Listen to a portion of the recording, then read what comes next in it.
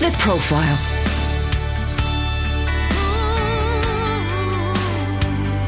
You're listening to Premier Christian Radio. Hello and welcome to today's edition of the Profile podcast. It's a lockdown special with me, Justin Brierley, in which I'll be bringing you conversations with people like Evangelist JJohn, preacher and church leader R.T. Kendall, Rob Parsons of Care for the Family, and Christian author Philip Yancey. And as ever, the podcast brought to you in partnership with Premier Christianity magazine, premierchristianity.com/free sample to get hold of a free sample copy of the mag. The latest April edition, our Easter edition, is out right now, and it'll bless you if you get hold of a free sample copy of that. And there are tons of great blogs and articles and resources on how to cope with coronavirus, what it means for the church and the world over at the website as well. Again, that's premierchristianity.com. We're living in unusual times, and I've been having a number of conversations with church leaders on what it means for individuals, Christians, churches, and the world. And you're going to be hearing some of those on today's podcast. So let's begin with Evangelist JJohn of the Philo Trust. Speaking to me from his home, he talked about what it means for his ministry and how evangelism can still happen despite lockdown. JJohn, thank you so much for being available to have a little chat from lockdown, wherever you are in the country. Always a pleasure, Justin. Well, I'm in my study, in lockdown, in my home, so it's good to talk to you. How are you and Killy coping with quarantine sort of conditions at the moment? It's fascinating, really. I mean, just kind of give you a slightly long answer, but all my meetings, all my missions, all my conferences for 3 months were cancelled in 48 hours. Okay. And I thought I was busy a month ago. It's relentless. It's absolutely relentless. Honestly, the doors of opportunity have flung open, and we're as busy as ever. And actually, I don't really have any time. Which is interesting, isn't it? Which is ironic, isn't it? You know, it's ironic. If you're stuck at home, you'd have all the time in the world. But yeah. So what kind of opportunities are you seeing in that case? Well, lots of broadcasting, lots of requests for articles. Like the Church of England asked me to do a specific one. Other people, and a lot of these requests are like, "Can you do it now? Can you have it by midday?" We've been recording sermons, so all the services in all the prisons, for example, have all been shut down, and a special radio has been set up, and I've been asked to preach a sermon on Easter Day to every prison in the United Kingdom. Wow. So prepping, recording sermons. I recorded a sermon that's going to go on live stream at my church this Sunday.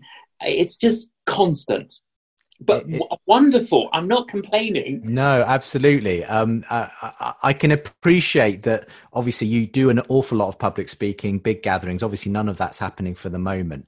But it's wonderful to hear that so many other kinds of opportunities are happening. I mean, where do you see God in all of this? Do you think? It's difficult to second guess exactly where things are going at this point. But what might your hopes be, at least, of what good might come out of this in the end? Well, the title of my sermon, Justin, this Sunday is Jesus asleep in the boat during the coronavirus storm? And I'm using the passage from Mark chapter 4, when Jesus has done a day's teaching, and then he says to his disciples, get in the boat and let's go to the other side. Okay, now that journey should only take 2 hours, but somewhere in between, he's fallen asleep because he's exhausted, and there's a storm, the waters are rough, and many of them, are fishermen. They're used to this, but this is serious, and there's serious panic, and they wake him up. Now, a number of interesting things about that story. First of all, the disciples only did what Jesus wanted them to do, and yet they encountered a storm. So just because we Christians are doing what Jesus wants us to do doesn't mean we're not going to encounter a storm. I think that's an important point, that we Christians are not immune to the storms in the world. Also, the story says Jesus stood up. There's something powerful about that. And he commands the storm, he commands the water to go still, and everything is calm. And the way the disciples respond is, who is he? And I think it's a realization, oh my word, only Yahweh, the Hebrew word for God, only he's the one that can calm a storm. So he must be Yahweh. And then Jesus rebukes them for their lack of faith. And I find that incredibly challenging for us today, that actually Jesus, many of us are trying to get God's attention, but I think God's trying to get our attention. That's really interesting, and very similar actually to what R.T. Kendall told me earlier in this week as well. He said, God is trying to get our attention right now. Yeah. You mentioned the story of Jesus in the boat, and obviously says the disciples were full of fear. And that's the way I think a lot of people are feeling right now, that things have been taken out of our control. We're so used to in the West, aren't we, having control over our circumstances through technology, through science. And just at this point, suddenly it feels like we don't have that much control. And what do we do when fear comes? How do we deal with anxiety? What's the way in which God would ask us to respond in times of fear and uncertainty? Well, the scripture that clearly says that perfect love casts out fear. And who has perfect love? Only Jesus has perfect love. So I really think this is a time for us to lean on Jesus rather than lean on our own understanding. And we're also encouraged in scripture not to lean on our own understanding. So I think, we're trying to figure it all out. We're trying to figure out God. And, people say, is this apocalyptic? What's happening? We've got fires in Australia. We got locusts in Africa. We got virus globally. Is this the last time? Are these the last days? Well, look, we've been living in the last days since the resurrection. We've been living in the last days. But I do believe, the question goes around, has God caused this? Well, he definitely has allowed it. That's indisputable. So the question is, why has he allowed it? And again, back to that question, he's trying to get our attention. So look, if we're fearful, we're panicking, look, ask for the perfect love of Christ to calm any storm in our hearts. You're an evangelist, and a lot of people, when they do evangelism, it's all about talking to people. It's about friendship. It's about being with people. Obviously that can't happen at the moment.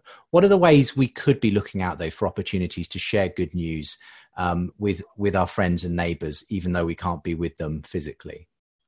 Yeah, great question, Justin. Look, the thing is, we as believers should all be very intentional in doing three things: praying, caring, and sharing.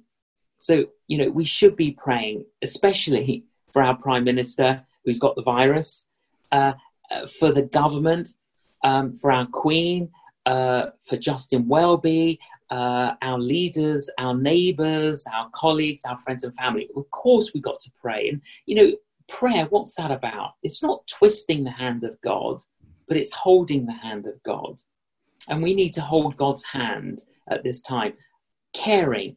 Of course, people don't care how much we know until they know how much we care. So what can we care at tangibly in any way? So last night Killy made a pudding. And so she put a portion of the pudding in a bowl and put it for our neighbour outside her door, and then came back and rang her and said, I just put you a pot. What can we do tangibly? And then, of course, sharing. And sharing, we've got to do this with gentleness and respect. But I think people are curious. I think people are receptive. And look, 10 years ago, we wouldn't have been able to do this interview like this, Justin. So the virus has now, but we've got all this technology. We can actually phone more people. We can FaceTime more people. We can Zoom more people because we've got more time. So in fact, we can engage with a lot more people now than we could have before this virus. And it's interesting, it says, isn't it, that Jesus was the friend of sinners. So look, even if someone, maybe a relative, we find very difficult, this is a time to ring the people we like and the people we don't like. Great advice. Thank you so much, JJohn. Just as we close out this interview, would you pray for us? Pray, I guess, especially that we'd be open to the ways in which God can use us in the midst of the storm, and obviously to have faith instead of fear in the midst of all of this. Absolutely.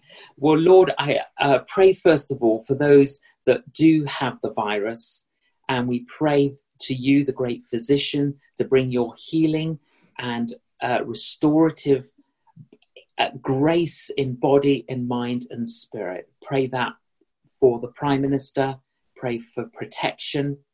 And Lord, for those that are fearful, we pray for the perfect love of Christ to cast out fear. And we pray during this season of great opportunity that you would grant all of us grace and wisdom to both visually and verbally communicate your good news. We pray that you'd help us to engage with our neighbours, with our family, with our relatives, with our friends, and where we can, to sow seed that can bear good fruit because you can water it. So we speak and we pray God's blessing upon us all, the blessing of God the Father, the blessing of God the Son, and the blessing of God the Holy Spirit. Amen. Amen. JJohn, thank you so much for the time. God bless you and Killy. And thank you very much, yeah, great to chat. All Brilliant. the best. Take care. Bye. Bye. You're listening to a special edition of the Profile podcast with me, Justin Brierley. It's a lockdown special featuring lots of church leaders and speakers talking about their own experience and what this means for the church and the world.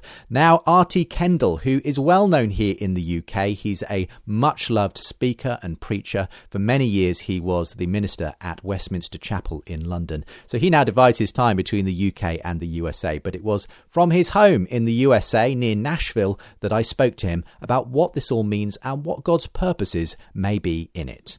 Well, it's a great pleasure to be joined by R.T. Kendall, who's a well-known preacher and author and church leader who spent a lot of his ministry over in the UK, now currently back in the USA, though frequently on our shores. Of course, current travel restrictions are stopping that from being possible just at the moment. But R.T., thank you for joining me just to talk a little bit about this coronavirus pandemic. It's wonderful to have you. Firstly, what does it actually mean for you and Louise currently, this coronavirus? Does it mean you're essentially locked down and at home? Yes. We were in London until 2 weeks ago. And then my physician, who I've known for 30 years, wrote me a letter and said, RT, I think you should go right now. I'm 84 years old. He knows all about me. And we hadn't planned to leave then. I thought, well, okay. And so we did. And we got the last plane, actually. It just worked out that way. And so we're back in Nashville. We had hoped to be in Britain for the seventh time for 6 months, all the way to the end of July. But we had no choice. So here we are. But I'm honored to think that you would contact me. It makes me feel I'm still there a little bit. No, I wanted to get in touch because I know lots of people still really value your ministry and your voice in the UK and beyond, obviously. Say that again, Artie, I missed that. All three of my followers there in Britain. You're very modest. But seriously, I mean, when it comes to how it's affecting you directly, are you finding it that obviously movement is restricted at the moment? Are you having to basically stay indoors? Well, we go to the grocery store every couple of days and try to keep 6 feet away from anybody. There are not a lot of cases here in our county, but I think there are 15. It doesn't seem like a lot. It's a small county. A couple hundred in Tennessee. So we're not as bad as, say, New York City. That's the epicenter now. It's really, really bad there. But we're grateful to be here, but we're still careful. So we stay indoors, except every 2 or 3 days, I'll get in the car, run up to our supermarket, get something, and hurry right back. I suppose we're still waiting to see exactly how this plays out. And as you say, some parts of the USA are in a more advanced state than others. Others, it may not simply hit as badly. Here in the UK, gradually the restrictions have come more and more into force, and now pretty much you're allowed to leave your house for one bit of exercise as long as you stay away from anyone, but really otherwise anything but the most essential travel is prohibited, more or less. Yes, we must pray for one another. Yeah, absolutely. Together. I'd be interested in exploring with you, RT, where you see God's hand in all this, because a lot of people are asking those big questions. Where is God in all of this? Why is this happening at this time? And could there be some ultimate purpose in it? Well, here's what Hebrews chapter 1, verse 3 and 4 says, that Jesus is the radiance of the glory of God, the exact imprint of his nature, and he upholds the universe by the word of his power. Now, that's either true or it isn't. That means Jesus Christ at the right hand of God is in control. And Justin, it's a time like this when we find out, do we really believe in the sovereignty of God or not? Well, I do. And this is a moment I can either show that I believe these things or I don't. Well, I do. And I uphold the sovereignty of Christ. He is in control. He has let this happen, and I will say with a purpose. And I believe the purpose is to get our attention. It's because he is a jealous God. He loves us. He wants our attention. And we have not given him attention. We have no time for him. And it's his way of saying, look, I want you. And if this will be what drives us to our knees, it's all good. And I believe that's going to be the outcome. I think that's the purpose in it all. Did you have any sense in the prophetic of anything like this coming, would you say, in advance? Well, here's what I have said. And by the way, I call myself a Bible teacher.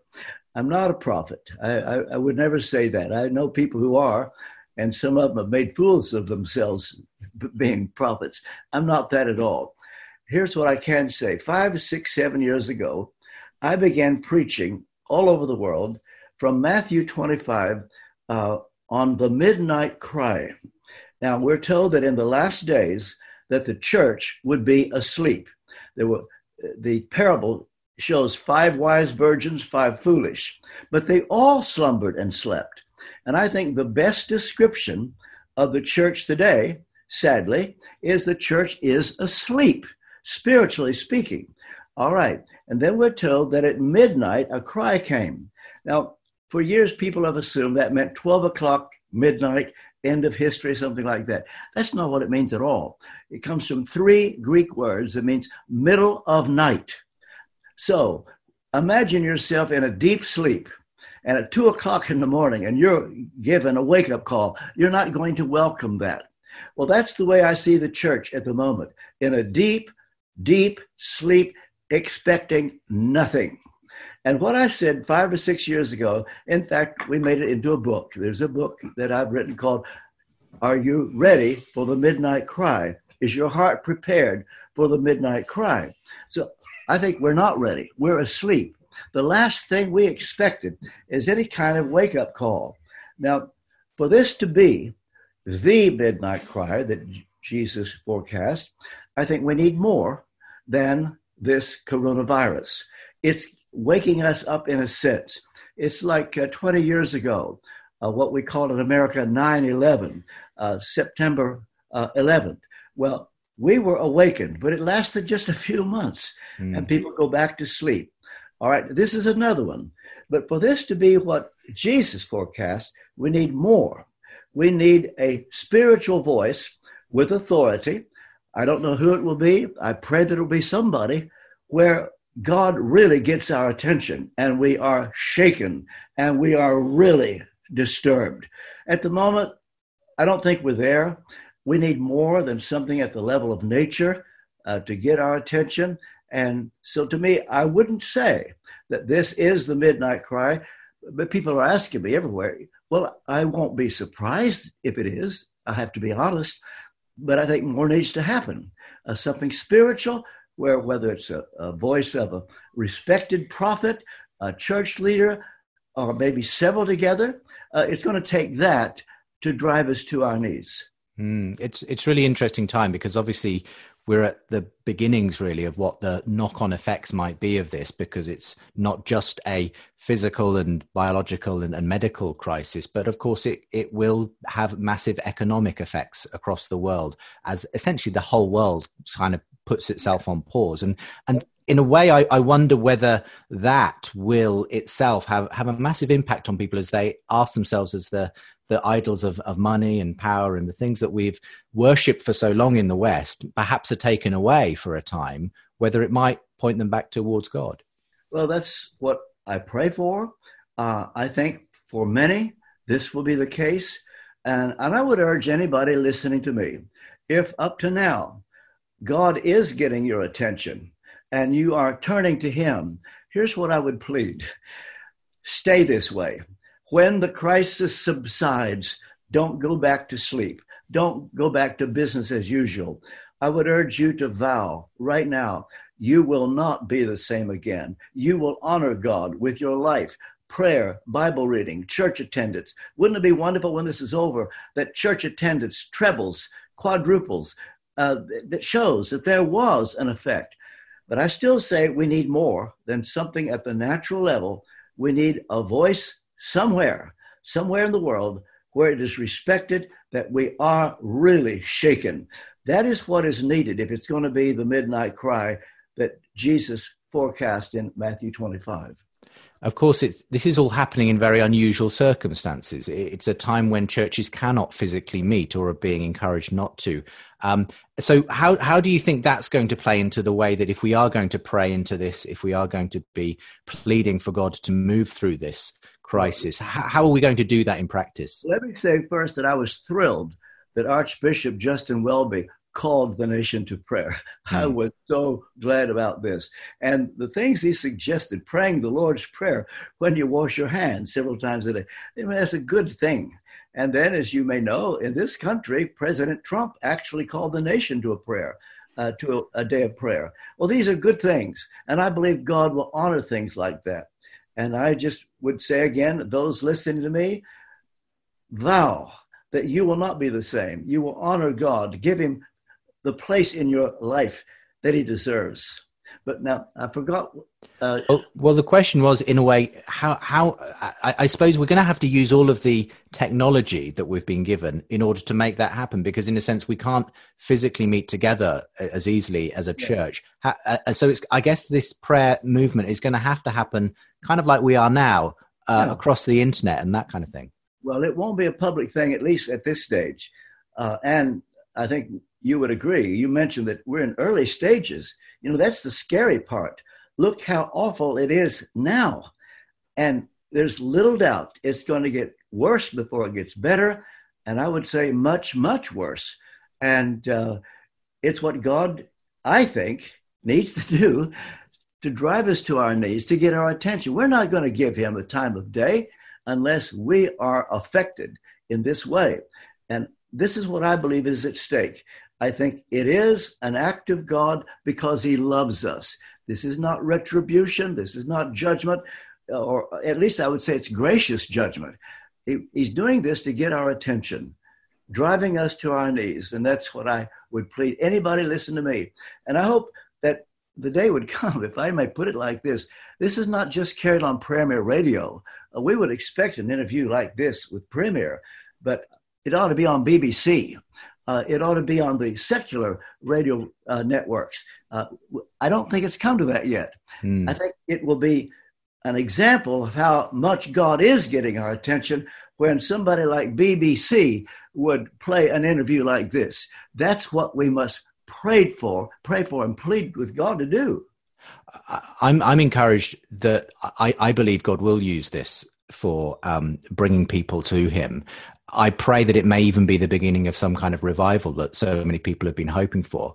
That there are little signs that give me hope. Things like we just had reports this morning that at some hospitals in London, medical staff are actually praying before they start their day shift because that feels like the right thing to do. We've seen people on our church live stream, as we've live streamed, many people we weren't expecting to be watching who have watched and commented because they're looking for hope. They're looking to make some sense in this crisis. Here's something that you would know, but most people won't know, that if you go into the BBC studio or building at Langham Place, when you walk in the door, do you realize embedded in the floor, you can't escape it, are these words: whatever is true, whatever is honorable, whatever is just, whatever is pure, whatever is lovely, whatever is commendable, if there be any excellence, if there be anything worthy of praise, think about these things. That is what BBC was founded on. And so that's what I pray, that either this interview or one similar to it will be carried on BBC, where someone is asking people to turn to God. He loves you so much that he's gone to this extent. And listen, Justin, we are in an unprecedented time. There is no equivalent. They compare it to 1917 flu and other. It's not even close. What we are going through, we're not trained for. We're not prepared for. And this is why God says, I want you to know how much I care. I want your attention. I want you to turn to me. And that's what I'm hoping will happen. And the people won't just do this once or twice, but it will become a lifestyle. And when the crisis does subside, we show we mean it by what we do in our lives and honor him openly and publicly, not just secretly when you're in right now behind closed doors. Do it now, but then don't stop it when it's over. Perhaps as we draw this interview to a close, Artie, would you just pray? And I'm thinking particularly to pray for God to be working through this. You wrote the book, didn't you? God meant it for good. And just praying that in all of this crisis and emergency situation, we would see the hand of God move and people's hearts turn towards him. Sure. Well, Heavenly Father, I turn to you now, and I thank you for your word. You said in Psalm 138, verse 2, that you magnify your word above your name. Your word matters. It is your integrity put on the line. And I pray that what is happening in the moment will cause people to turn to you and show you the reverence, the awe, the respect that you deserve. I ask you to use this broadcast. Thank you that Justin wanted to talk to me. And I pray that you'll let everyone see that all things work together for good to them that love God, to them who are the called according to his purpose, that you have meant it for good. And I pray that it will not be seen as something that happened in vain, but there will not just be one or two or a dozen or a few hundred, but millions. Lord, I'm asking for millions to turn to you. And we will look back and say, thank God for that which we thought was so terrible. It is all a part of your plan because you meant it for good. Hasten the day that we see this. I ask this in Jesus' name. Amen. Amen. You're listening to a special edition of the Profile podcast with me, Justin Brierley, bringing you interviews with Christian leaders and speakers and authors still to come. Rob Parsons of Care for the Family and best-selling Christian author Philip Yancey. Premier Christianity Magazine. Are you fed up with fake news or bored of bad stories? We think it's time for something different. I'm Sam Hales, editor of Premier Christianity Magazine. Every month, our team publishes stories of lives transformed, testimonies, miracles, healings, and loads more good news. We're here to encourage you, excite you, and keep you up to date with all that God is doing through his church. That's why we're proud to bring you a magazine that's different. For your free copy, visit premierchristianity.com/free sample.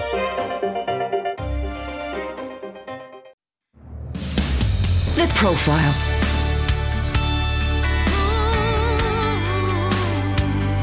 You're listening to Premier Christian Radio. Where faith comes to life. Welcome back to the second part of today's edition of The Profile with me, Justin Brierley. Once again, brought to you in partnership with Premier Christianity magazine. For a free sample copy, go to premierchristianity.com/free sample. Well, I've been speaking to Rob Parsons of Care for the Family, along with his wife Diane. They're in lockdown in their home in Wales. And Care for the Family have for many years been resourcing Christians and the church with how to build strong family relationships based in Christ. Here's my conversation with Rob. Rob, thanks for joining me, and we're glad to have you. You, like all of us, are sort of in lockdown mode. So tell us, how is coronavirus affecting you, Diane, and indeed the organisation as well? What's day-to-day life looking like at the moment? Well, it's been an unusual couple of months, Justin. Just before Christmas, Diane came home. She said, "I banged the car and I've got to go back for a mammogram." And she went back for the mammogram, and they discovered a lump.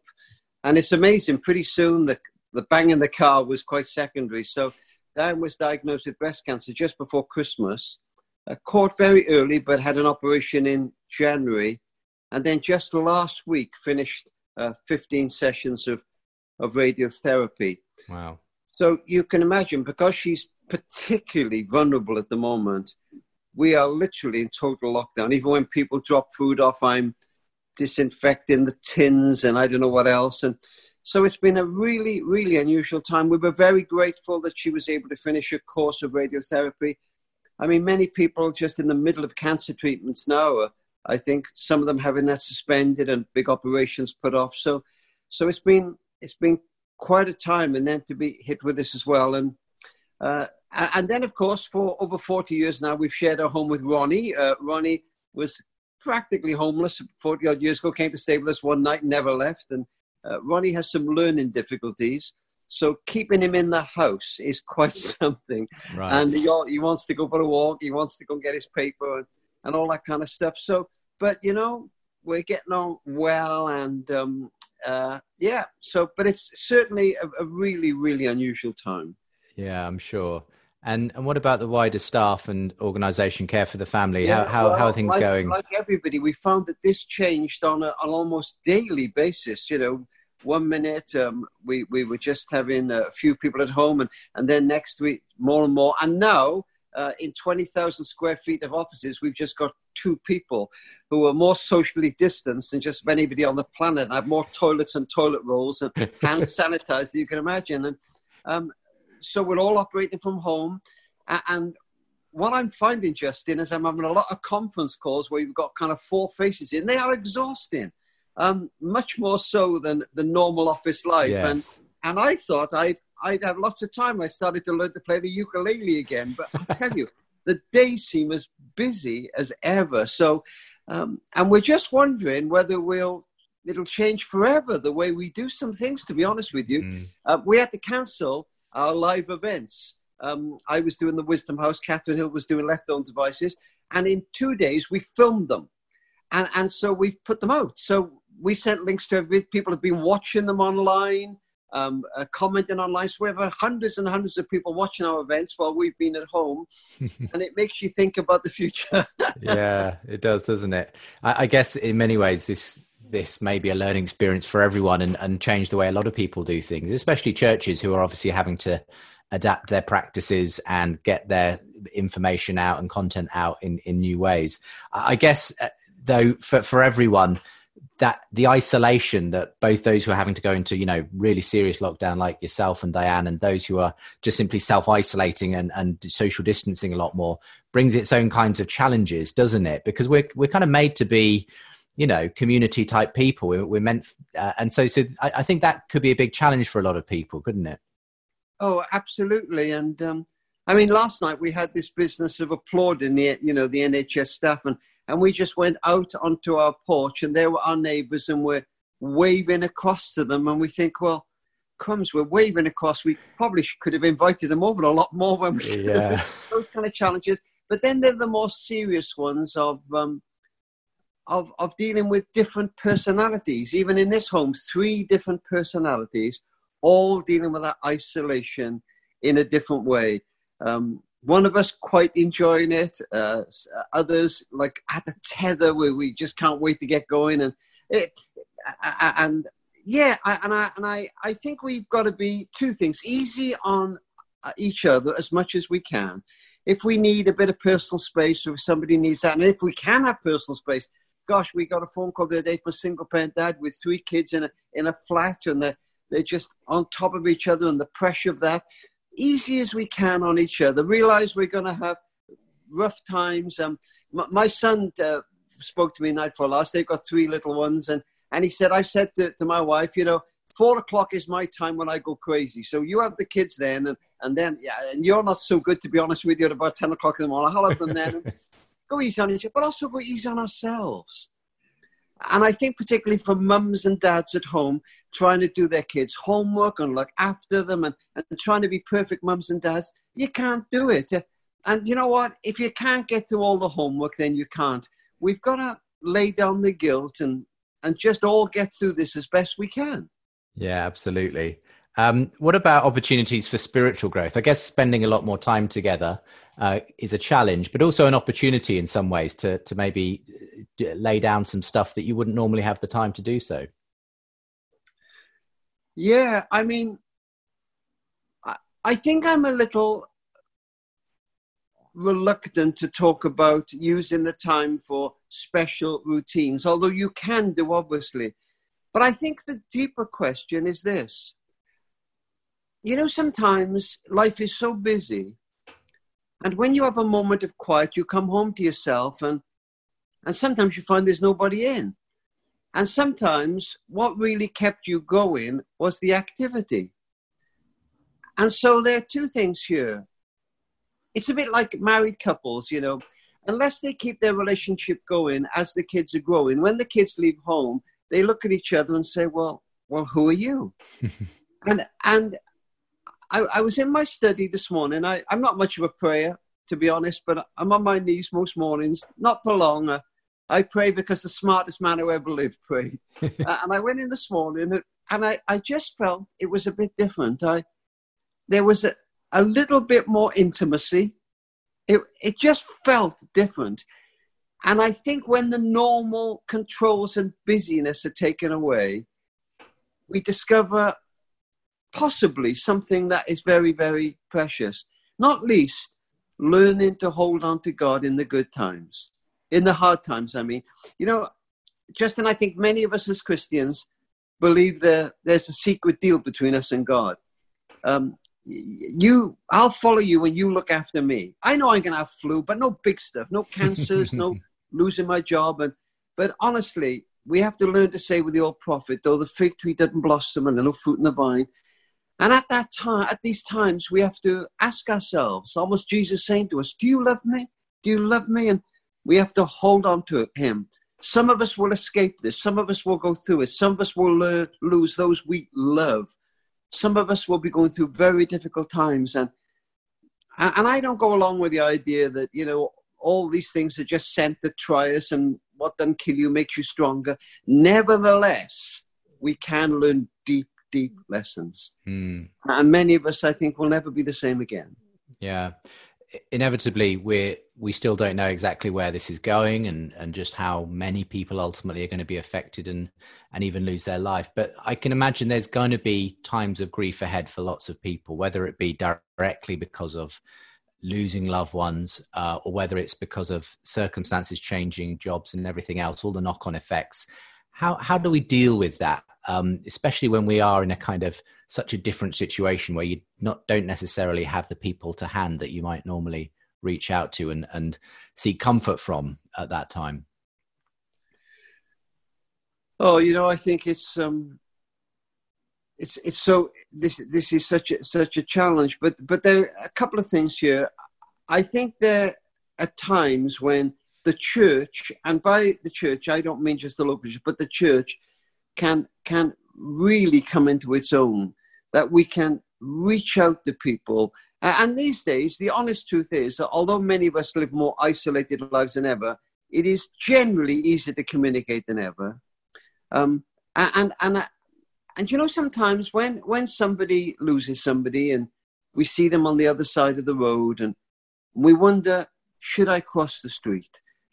What should I say? What if I get it wrong? And the temptation is to put our head down and think, oh, I'll only make it worse. Always cross the street. Always say something. I was quite moved by something that a friend said. He said he lost his wife and he got a few cards that said, words can't express, but he said, try. just try. Anything.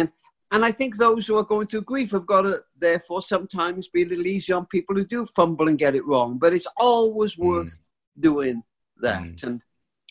And it's always worth reaching out too. Sometimes that we isolate ourselves in our pain, but saying, I need some help here, and I'm not handling with this very well. And I'm not even feeling I'm handling this very well. Even as a follower of Jesus, I ought to be tougher or stronger or have more faith. But God knows. He knows our frailty. The shortest verse in the Bible is Jesus wept. He's been there with us. And one day he will wipe away every tear because he knows how important that is to us to have those tears wiped away. And I think the Christian community can be really something at these times. Brilliant. Rob, what are you praying at the moment? And what can other people be praying into in this coronavirus?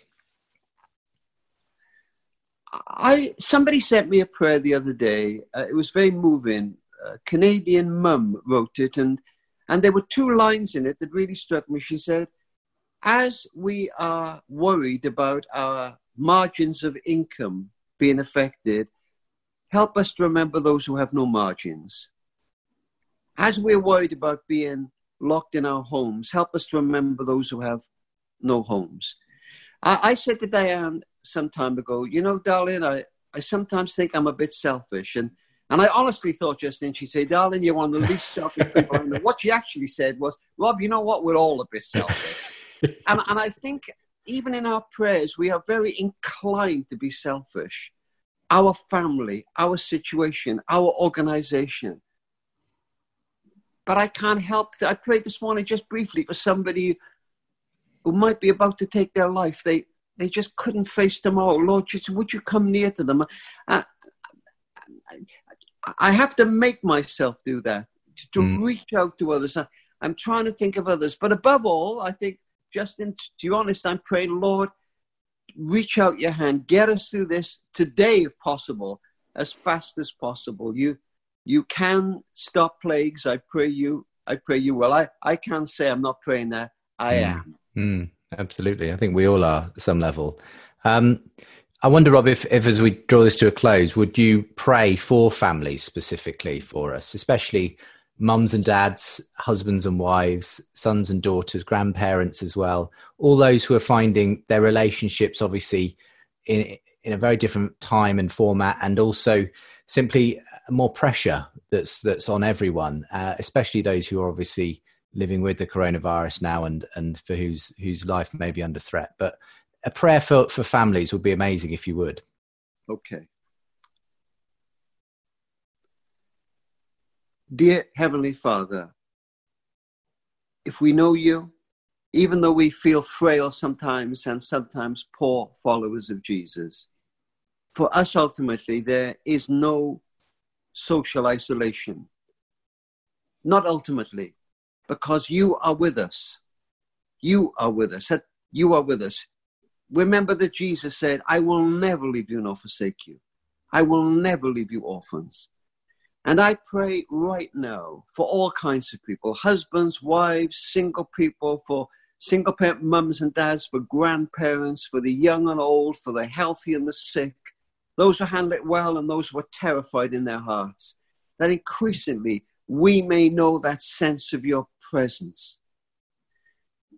Joshua said in, I think it's chapter 3, to the Israelites, we've not been this way before. And Father, we haven't been this way before. We pray you will be with us. Grant us wisdom, grant us grace to each other. Grant us sometimes, even in this hard time, moments of laughter. But above all, may we know that incredible presence. In the name of Jesus. Amen. Well, my final conversation today is with Philip Yancey. He's a best-selling Christian author. He's based out in Colorado in the USA, where I'm speaking to him from. And his books have been read by millions of people, books on prayer, on discipleship, on suffering, and all kinds of other areas. And he's been telling me about what it means for him, for the church in the USA, and also where we might see God's purposes in all of this. I'm joined now by Philip Yancey, Christian author and speaker, and it's great to be talking to you again using all of this technology that enables us these days to link up across the ocean. Philip, what does lockdown look like for you just at the moment in your part of Colorado? Well, Colorado is a great place to experience lockdown because there are a lot of open spaces. We take walks. It's about the only place you can get exercise these days. And we've got very pure air. So it's easy to keep social distance when there are so few people in such a big state. And for an introverted writer, my life is about the same. You know, I sit in my office and click on a keyboard all day. I have a clearer calendar now than I've had in a long time. Every event, every trip has been canceled through October. And so I have to figure out, I need to start writing. I need to find some new project to dive into because I have an unexpected big hunk of time. Yeah. Well, you're experiencing that both as I suppose a challenge and a blessing in many ways. But yes. Have you been asked to write anything either long or short form on this present coronavirus crisis? Well, I've done some blogs just on my own Facebook and website. But I've been doing interviews like this. Had one last night with the Washington National Cathedral, this huge church, kind of almost the state church of the United States. And I was supposed to go there and speak, and instead that got canceled the day before I went. So we're doing the best we can. Churches all over are using technology to try to fill in with what they can't do on a regular basis. Absolutely. And we'll talk a little bit about the church response in a moment. But what do you make at this point of how the USA has dealt with this crisis, both at a local level in terms of the way states and individual regions are handling it, but also, I suppose, at a national level with the White House leadership and so on? It depends on what network you're watching. If you watch CNN, you get one view. If you watch Fox News, you get an entirely different view. I don't know if you get Fox over in Britain, but well, we certainly see the news feeds and the very different versions of events that come through those. Right, and I have a lot of sympathy for the leaders, both the scientists and the politicians, because it's a tricky balance. You want to have a spirit of hope and a spirit of optimism, and at the same time, there's that realism that we really are in the midst of a crisis. We need to avoid any social contact as much as possible. That's the only way to control it. And President Trump himself has shifted course just in the last few days, where he was the cheerleader saying, "Oh, we'll get over this thing," and now he's I think started listening to the scientists and realized that despite the enormous disruption in the entire country and the entire world, it's something that we need to just bite hard and take the medicine and get through it. Yeah, I suppose the problem so often in the highly politicized environment in the USA is that these issues become just as politicized and used as a weapon from one side against the other. Are you seeing a lot of that going on? Are people starting to try and work together more than they were before now? I would say yes. I've seen a lot of, the good stories, the stories of the Italians and the Spanish standing on their balconies. Here in Denver, Colorado, where I live, every night at 8:00 in the downtown area, people come out on their balconies and howl. That's what they're doing. They're howling in support of the nurses and health service workers. Right. And it's, there is that feeling that we've got to pull together. This is a common enemy that we all face. There's nobody to blame, and we have to somehow pull together and get through it. A little bit like maybe London experienced during the Blitz. Yeah, I think that's the closest equivalent that we can think of at this point to the kind of community spirit that often comes out of these sorts of things, despite difficult circumstances. And in my experience, these sorts of crises bring out both the best and worst in humanity. And I'm sure you've seen at your end the stockpiling and the panic and the so on, but equally, many acts of kindness and generosity that it Right. produces in people. Right. Yeah. I remember reading a survey of elderly Britons, Londoners, and 60% of them said that their favorite time in life was during the Blitz. Yeah.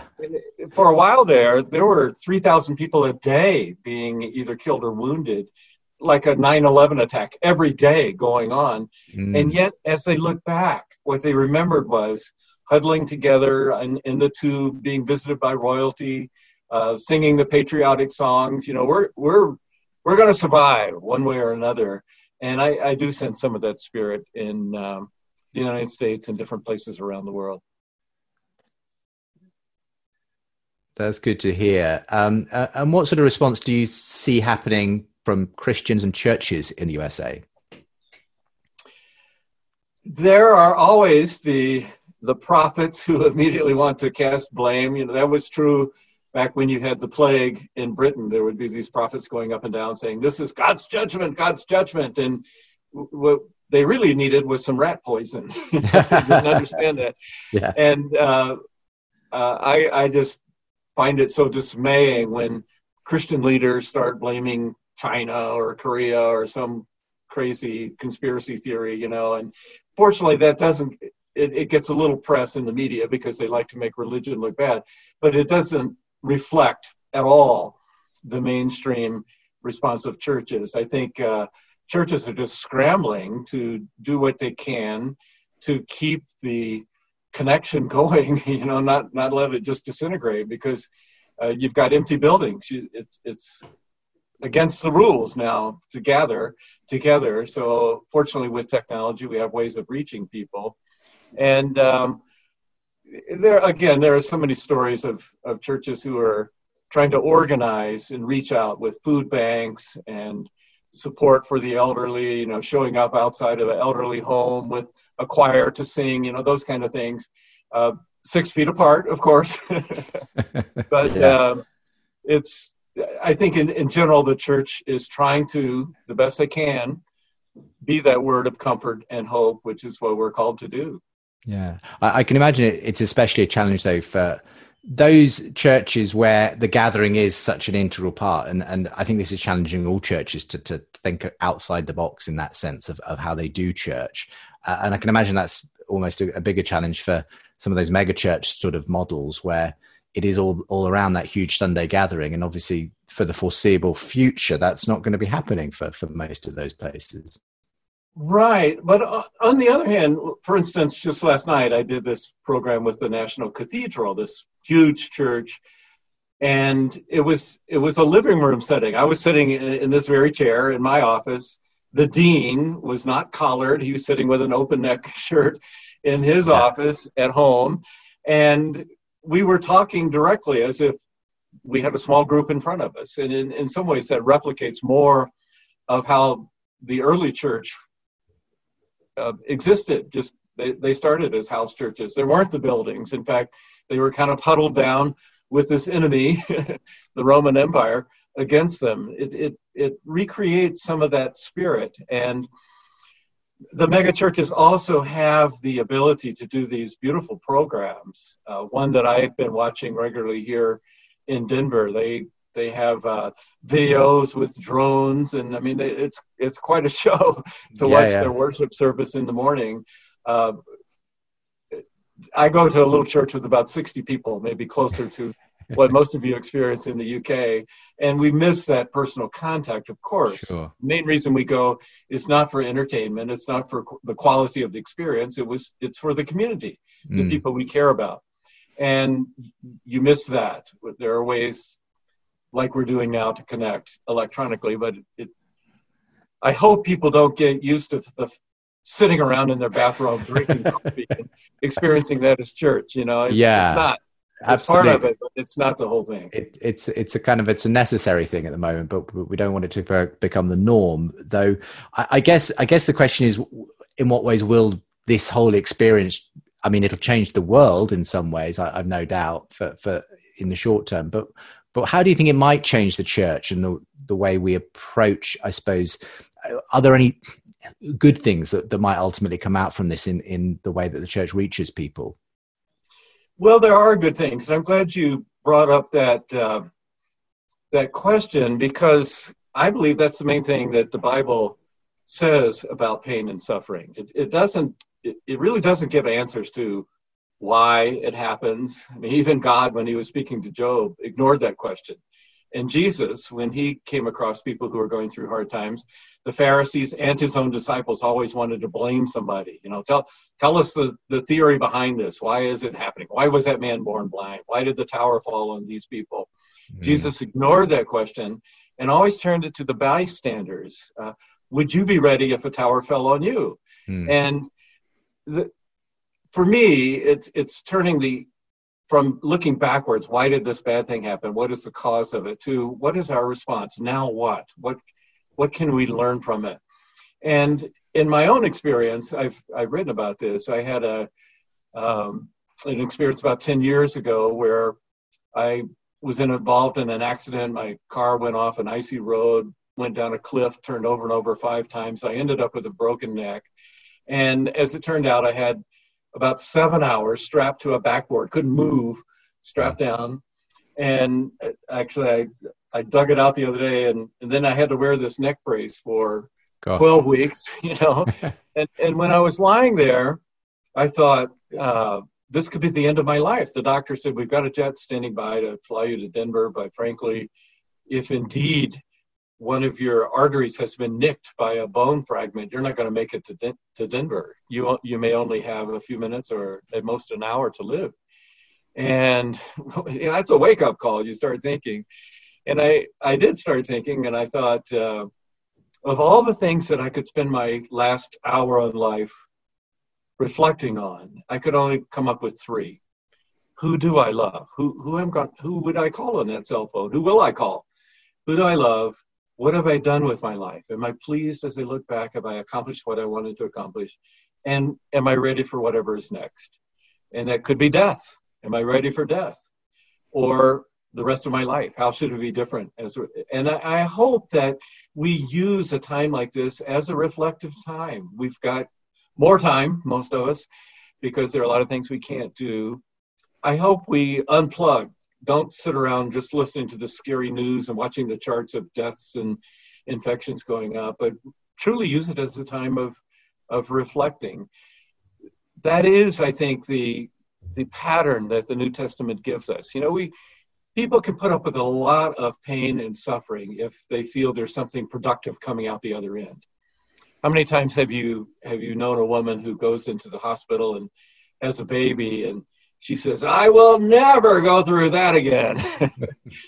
But then they're back in a few years with another baby. Why do they do that? Well, a lot of times when you go to the hospital, you leave something behind. But in this case, in the maternity ward, you take something home with you, and you'll endure it for the good that can come. And that is the pattern I see in all the passages in the New Testament. They're about what suffering can produce. Patience, perseverance, hope, character, those kinds of things spelled out in books like Romans and 1 Peter. And so I think that is a message that the church can give. Suffering is not wasted time. In fact, it's a way to get our attention. I remember, as you may know, I wrote a few books with Dr. Paul Brand, a British surgeon who worked in India with leprosy patients. And he would say that a healthy body is not a body that feels no pain. In fact, he said, that's the problem with my leprosy patients. They don't feel pain, so they damage themselves. A healthy body is a body that attends to the pain of the weakest part. And that's what we should be doing right now. We who are followers of Jesus, we believe we're the body of Christ. We are the physical representation of God in this world. That's a scary mission, but that's what we're called more than 24 times in the New Testament, Christ's body. And for that body to be healthy, we need to be attending to the pain of the weakest part. It's been great to talk through some of these issues with you. Thank you so much, Philip. Again, prayer has been a frequent subject that you've written on. How are you praying yourself at this point in time? I pray every day for the people who are making these very difficult decisions and who are out on the front lines.